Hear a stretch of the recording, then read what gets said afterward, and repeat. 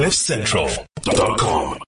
Colin Coleman is a friend of the show. He's been a guest of ours many times before. He has also held various important and senior positions, including MD for Goldman Sachs in South Africa. He has recently taken up a post lecturing at universities in the United States and is back in South Africa for the lockdown. Colin, when we spoke to you last, we'd just gone into lockdown. You'd had yourself tested for COVID-19, and luckily you'd come up as a negative. Obviously, quite a lot has changed since we last spoke, and just last night the president made some announcements around our economic recovery. So welcome to the show again. How are we feeling this morning compared to the last time?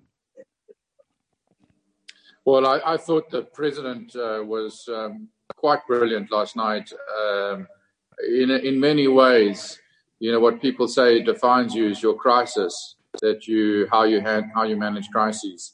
And for me, it was his finest hour and the country's finest hour as, you know, out of this extremely challenging position in terms of the economy, this possible contraction of, you know, in the order of 6 to 8% coming in 2020, loss of many jobs. You know, it's very important that he came up with a mitigation strategy to, you know, minimize the losses to the economy, minimize the losses of jobs, and mitigate people who have no alternative sources of income and therefore potentially are starving. So he came up with a strategy, you know, on many fronts, hit the nail on the head, and I thought it was inspiring. Well, I'm pleased to hear that, because my initial takeout from the situation was that we are now going to be borrowing even more money. Money that we don't have. We're already in an awkward position where our borrowing, our lending is going to cost us a lot more because we currently have, across the board junk status. And this is not something that the government have a huge cash reserve that they can deploy at this point. I'm concerned also that while he's talking a lot about the most vulnerable people in society, those are not necessarily the people who can get the economy back to up and running. Do you feel that there are any things that he could have done that he didn't announce before we get into the things that you're happy with? So let me just say, I think the underlying convention globally about this crisis is you need to do whatever it takes. The whatever it takes idiom, I think, applies here. In other words, there are many countries that are basically entering into strategies that in the short term are going to blow their fiscal ratios, but they're going to pick up the pieces afterwards, having effectively stopped the patient from dying in ICU. You know, this is effectively what we need to do. Are there things that he could have done that he didn't? I don't think really within the means that he had to prioritize in their trade-offs. And I think what was important, the one area, for example, I think was a massively smart thing to do was the credit guarantee loan scheme, you know, effectively for businesses under 300 million rand of turnover who are going to be able to go to their banks, their existing banks, if they were companies that were healthy before the crisis, and get loans to effectively fund operating costs for 6 months, and they'll be able to get those interest-free for 6 months, and then the interest will roll into the loan and amortize over a 5-year period. And I think that's a very smart way of leveraging the banks and the SARB in a risk-sharing partnership that in the end is unlikely to cost the country very much. So I think it depends. It's a bit like the Troubled Asset Relief Program in the United States. It depends on what happened. But in the case of the Troubled Asset Relief Program, in the end, actually, the U.S. government actually, in the end, made money from funding the banks that they pulled out of the crisis. So they're not going to make money here from taking equity stakes in these smaller companies, but they will help the companies effectively get through this period and keep the jobs. But at the same time, this whole crisis is a government-induced crisis because we don't yet know the full effect of COVID-19. It might actually end up being a bit of a damp squib. We might end up having a very, very low death rate, comparable to the influenza, for example. It might even be in countries like ours where the climate's slightly better. even lower than the expected death rate in countries in the Northern Hemisphere. If that's the case, and government did not give people who own small businesses the option of continuing to work during this lockdown, which they didn't, then the responsibility for that is government's fault and not the fault of those business owners who might have wanted to carry on operating. I think it's up to the leadership of a country to determine, what's in the best interest of the citizens that they're representing. To play Russian roulette with the health of the country is irresponsible. So I'm firmly on the side that it was very important to get on top of the health crisis and not play around and experiment with this virus that's killing hundreds of thousands of people around the world. And so, the fact that we early on closed down and prevented the spread, and we're only 3,500 or so infections and 58 deaths, is testament to the fact that they got in early. You look at Turkey, Gareth, by way of contrast, which is not too dissimilar a market from emerging market state. They have an incredible explosion of this virus that is going to be with them. They're now the 8th worst country in the world.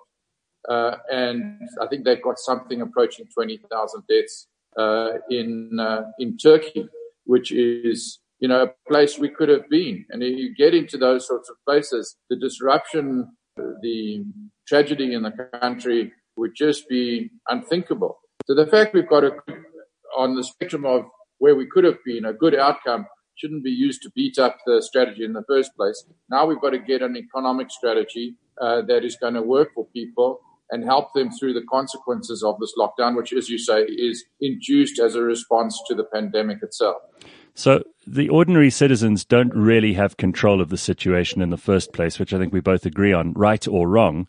But going from here, we now have a situation where clearly governments all over the world have made their call, and they've got a sort of sunken cost in terms of trying to make it seem like they made the right decision, even if they didn't. And countries like Sweden, in contrast to Turkey, seem to be handling this quite well in terms of the number of deaths, and they've kept their market open. Now, I'm curious as to how you see this rolling out, not only for the government and all of this money that we're going to suddenly be dispersing back into the market to try and stimulate growth and trying to help people feed their families at the very least. Do you think that there are going to be these horrendous statistics and these horrendous outcomes that we hear from economists of 50% unemployment, of a contraction in the forecast growth of 10% below zero, that kind of thing? Or do you think that those are doomsday predictions? Yeah, so I'm not one that believes we should over determine the risks here. I think we need to be balanced about the risks. I don't think South Africa is going to contract by 20% GDP, as I've seen some people say, for example. That just leads you into strategies that I don't think are appropriate. But I do think the probability that South Africa goes into a contraction between 6 and 8%, which seems to be the consensus, is, severe enough to motivate a strategy that puts you into very strong reaction. Now, for the president to announce effectively an intervention of 10% of GDP being injected into the country, which I think it may work out slightly less because this credit guarantee scheme, for example, the banks will take certain risk-sharing roles in this. And as I say, I think in the end, the losses to the Treasury and the government will be relatively small, if any. And so, you might find that actually the cost to the country of the 200 billion is quite limited, and that's a big slug of the 500 billion is announced. The other parts, the social grants, the unemployment benefits for people who are unemployed will be incurred, but that's going to provide those people who are most in need with important sources of income that they will spend on food and buying clothes in the winter and various other things. So I think that's, in a way, it's going to feed the economy, feed the economic recovery as well. So I think those are very responsible, needed, and required, responses here. Do you think, as some of the more critical and cynical people are saying, that this is a chance for the government to redraft an economy carte blanche, to come up with some sort of socialist utopia? I mean, the president didn't pause to throw in terms like radical economic transformation and a system of equality and fairness and all of those things, which to me indicate that he's almost making overtures to the left of his own party. Does that concern you slightly? Do you think that there is an ideological basis that will be injected into this crisis that will have some effect on the result? Well, I think whether you're a rabid free marketeer, a libertarian, a socialist or a communist, you're all going to have your own views on what structural changes should come into the economy. What is going to happen is there are going to be very robust debates about what structural reforms should be undergone. I think what you've seen between the economic triumvirate of Ebrahim Patel, Pravin Gordhan, and Tito Mboweni is a bent towards a mixed economy, but very much these are people who understand modern market dynamics and are well schooled in this, and a president who doesn't really hold much favor for fanciful experiments and kind of state engineering 5-year plans. He's, I think, quite adept at understanding the need for an effective interventionist state, but at the same time the market economy to work. And he's, very familiar with the best state interventionist models like in China, which effectively oil the wheels of the economy and oil the wheels of the market. So, those are stale debates, but I think what you'll see here is you'll see that 120 billion effectively rebooting of the budget that they talked about will involve trade-offs, which probably will mean what we have talked about before, getting greater bang for the buck from the public service, salaries probably for public servants going down, spending going from consumptive salary type expenditure into more productive, higher use areas like the health area.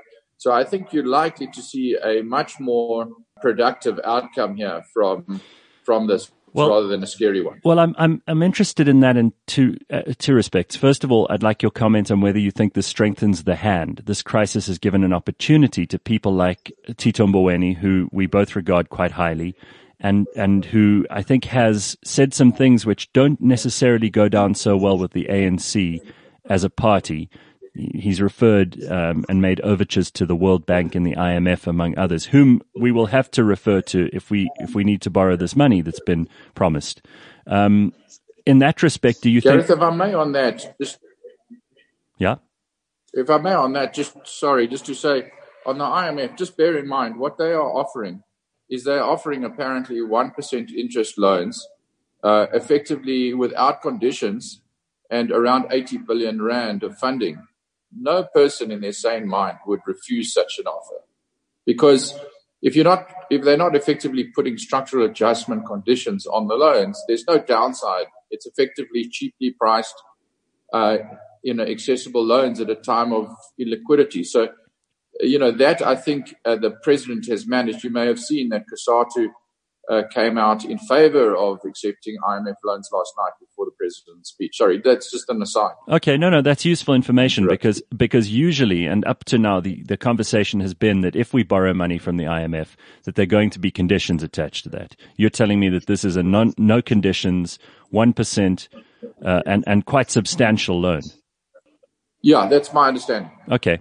So that being the case, then do you think that this strengthens Tito's hand in the cabinet? Do you think that it allows people like Cyril Ramaphosa and Tito Mboweni and others who perhaps are not on the extreme left wing or even in the corrupt pre-Cyril Ramaphosa, Jacob Zuma era, that there are a lot of stragglers and hangers-on who are enmeshed in this network of patronage? Do you think those people's case has been weakened by this situation? Well, what you've seen is the Zuma supporters in the ANC being extraordinarily quiet through this period and effectively falling behind the president and falling behind the president's leadership, and the president effectively seizing more and more power in the situation. What's happening is, I think it's an overwhelmingly positive response by South Africans as a whole to the president and his initiatives, both on the health crisis and on the economic crisis. And two, what you've seen various people in the ANC uniting behind the president, and his power is definitely consolidating for the benefit of democracy here. And the people who are the modernizers within the party and the Democrats within the party, people like Pravin Gordhan and Tito Mboweni, are benefiting enormously, I think, as a result, and be giving more space to undertake these reforms. But Pravin Gordhan, with respect, has been part of the problem for the longest time in terms of state-owned entities which have been mismanaged horrendously.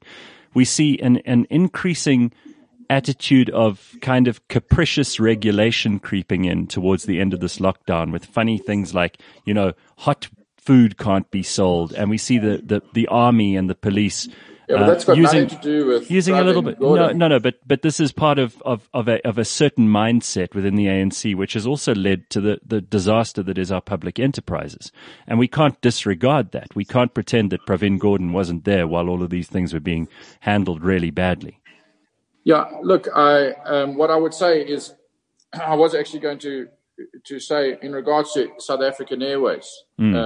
It's very clear this crisis is the death knell of South African Airways. Right. It may emerge in a different form from what we know, but South African Airways, as we know, I think is effectively dead. Much more importantly, Eskom, is the systemic, much more important here.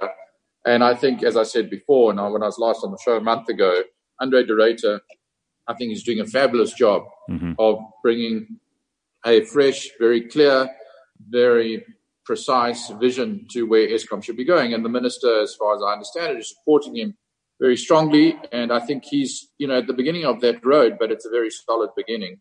So I think that we're in a much better place on where we are going forward on Eskom. Having said that, the economic crisis in the world is going to make it more difficult for Eskom to restructure its balance sheet, which is an urgent requirement. But I think the time for experiments, whether it is trying to keep SAA afloat and paying large amounts of money, or whether it's a sovereign wealth fund, or all of those type of projects, those projects now have to be put aside in order, to put limited capital into the things that are most in need. And we saw where the president thinks that capital needs to go. Well, let's focus on one of the things that you mentioned just now that I think is a silver lining is the public wage bill. And this is something which I think a lot of people in this country have been concerned about for some time. It is, however, also the reason that we have a certain percentage of the emerging black middle class finding itself in better circumstances, and we shouldn't poo-poo that in any way. I think that's probably quite relevant and valuable.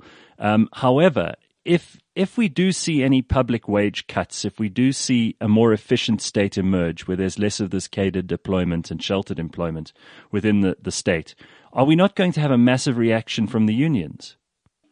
Yeah, it's a very interesting question. And I mean, what you've seen actually with the unions is that sometimes they can be quite responsive and rational to the situation. I would say their response, for example, around the IMF has been to effectively embrace a rational argument on a highly ideological matter. So they've turned away from their statement a couple of days ago where they attacked the finance minister for saying the World Bank and the IMF should be a source of finance. And they effectively said, okay, we understand the arguments, we're going to support it when the arguments are made. So the question is, when the arguments are made about their core constituency, which is the public sector workers, and we ask for accountability and efficiency, and we say, look, you can't have your cake and eat it. You can't say, you want spending on grants and unemployed benefits and things like that, but we don't have the money for it because it's all going into salaries of public employees at this point in time, and we need to rationalize and make those things accountable. They're going to have to deal with those arguments. I'm doing a class tonight at Yale on Zoom, which is on effectively the entrepreneurial state and the role of technology in disrupting government services. Yeah. And that is one of my favorite topics, because I think what you will see now is the rise of Amazon, the rise of Netflix, the rise of technology, the rise of Zoom in this age of COVID. It's not going to be reversed.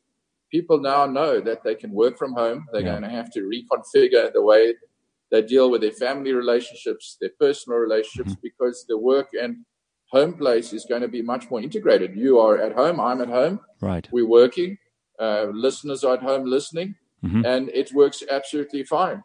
So how much of this is going to go back? When banks, for example, go and they look at their cost structures, they're going to say to themselves, do I really need all those offices for data centers? Do I really need all those people to be in offices? Or can they be at home? They could be as functional at home going forward. So the role of technology then in delivering government services is critical. I'm an investor in a Chinese company, an online education company. It's a private company. And I've had very kind of clear information about how China has dealt with the COVID crisis. Core to their response, which has been very organized, has been their ability to manage information in the society. Yes, it's part surveillance, but it's part just good organization. So they're able, through the phone, effectively to work out densities of people in particular areas and to manage the density, either getting more people to move out of areas or and work from home, or to have more people working in the offices. Yeah, forgive me, I'm less impressed by this. I feel like there's a price that China has to pay for having inflicted this disease on the world, and it's emerging more and more that China has a huge degree of responsibility in respect to the fact that they didn't come clean on the figures right at the beginning. They may still not be telling the truth about the figures. I mean, it's outrageous that the number of infections in China has stayed the same over the last 4 weeks, which seems to me an impossibility. They say that there are pretty much no infections in Beijing, which is only a few 100 Ks from Wuhan. It's the whole thing, and obviously in a totalitarian state, it's quite obviously possible to monitor people the way that you're saying they should be monitored. But it goes against any concepts of individual sovereignty. And I don't know that China should be held up as any kind of paragon here, Colin. Do you? Yeah, I've obviously triggered you around a subject that's close to your heart. So well, I'm winding you up a little bit. Don't you think that this is disturbing in some way? We've seen evidence of the fact that they've covered up and they've silenced dissent. They've even disappeared certain medical experts who were at the forefront of figuring out what this disease was right in the beginning. These are not things to be congratulated for. No, but hang on. I was making a point simply about the role of technology in societies and how technology can be used as a positive force in managing government interventions in societies. And I was basically saying, the role of technology in disrupting the public service is going to be a huge theme in the next 20 years. What we're learning from COVID is the benefits of organizing society are huge, but there are also lots of privacy and confidentiality and, anti-democratic tendency arguments that you will use against it. So these are precisely the things that people need to debate as we come out of the COVID crisis. So what is the role of governments? What is the role of politicians in crisis? What is the role of executives in crisis?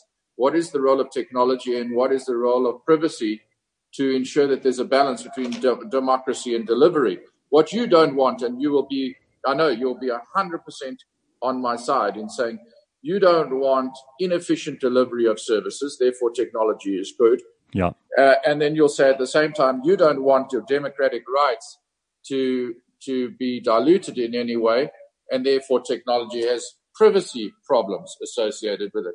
So it's a fascinating debate, but somewhere in the middle, I'm sure that in the next 20 years, we are going to see society find its common ground in here. And I'm also sure that things are not going to look the same in 20 years' time with respect to government delivery of services. Education, health, passports, all manner of delivery of services. While I agree with you that these are things to look forward to, and I'm as excited as you are about the possibilities that technology affords us, especially when it comes to things like service delivery. But any technology is only as good as the people in whose hands it rests. And I'm concerned that we're putting faith in the means, the actual technological devices, rather than in those people who may have very nefarious intentions. And we know that politics does not always attract the best people, and that those people are very seldom judged on merit in terms of their efficacy in office. Certainly not on this continent, above all. But I want to talk to you about something else, because David Cameron's very involved in the way that NGOs, that government departments, that parastatals might be able to operate better with technology. Have you had any interactions with his new businesses and the organizations he's involved with in the UK? Because this is right up your alley. Yeah, I've had recent interactions with Mark Carney, that was involved with David Cameron's government when he was the Bank of England governor. He's now running the climate change conference, the next climate change conference. But also in the Yale environment, as a senior fellow at Yale, there's been a couple of letters that have come out of those sorts of sources, which have effectively called for a global coordination of interventions around COVID and global coordination of efforts to get money into the hands of most needing countries and obviously into civil society. And they are, I think, a very important voice, because what you have at the moment is you have a situation where everybody puts their own country first, America first, this first, that first, rather than how are we going to actually, as a world, deal with what is a virus that knows no borders, doesn't care about class, doesn't care about gender, doesn't care about any divisions. It's just rampant wherever it can go, and there's people that can pick it up and they can feed off.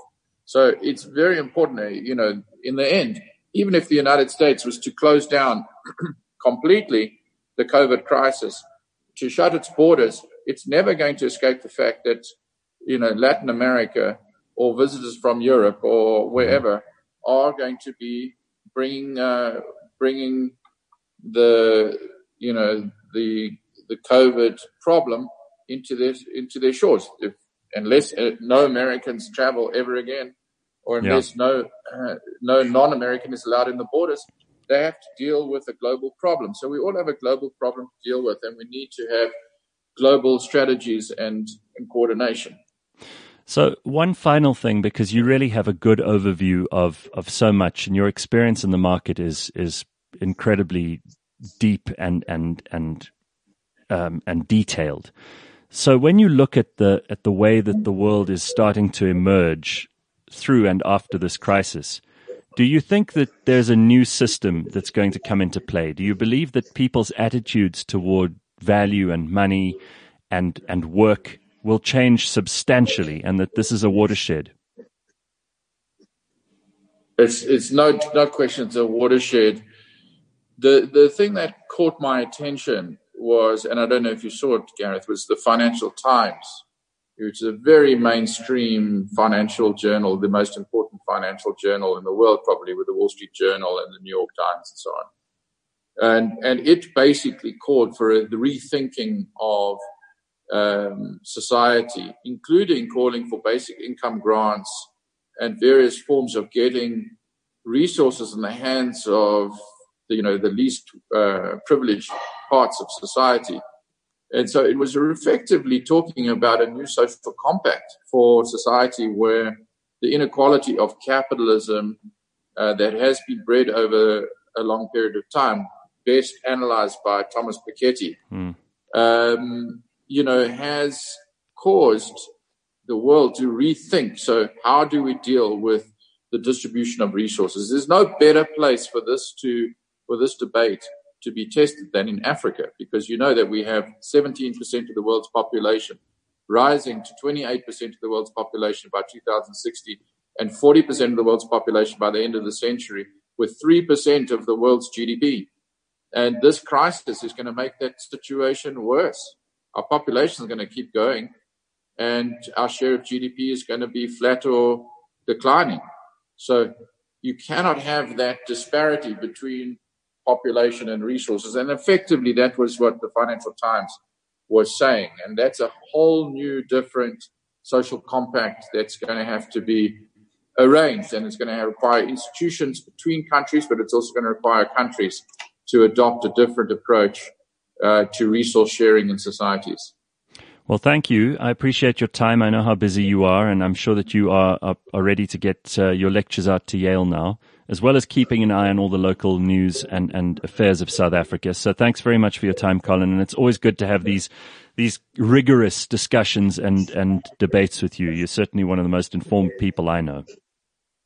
We didn't finish on the China subject, but we can do that another time. Well, yeah, I want to hear what you think of that. You're sympathetic? Well, in conclusion, I'd say, I think I'm very impressed by the way because I've seen by the way China has managed the crisis that has evolved there. But obviously they had a big problem in that the local government in Wuhan didn't report up to the central government about what was going on. They tried to cover it up, and that caused a huge problem. And I guess there will be postmortems about that going into the future. But right now, I think the world needs to focus on how to unite about dealing with this COVID crisis rather than blaming countries at this point in time. We could do that at a later stage. So I'll say I'm not sympathetic and China must pay. Okay. All right. Thanks so much, Gareth. All right. Thanks very much. Thanks, Colin. All the best. Cheers. Bye-bye. Bye-bye. CliffCentral.com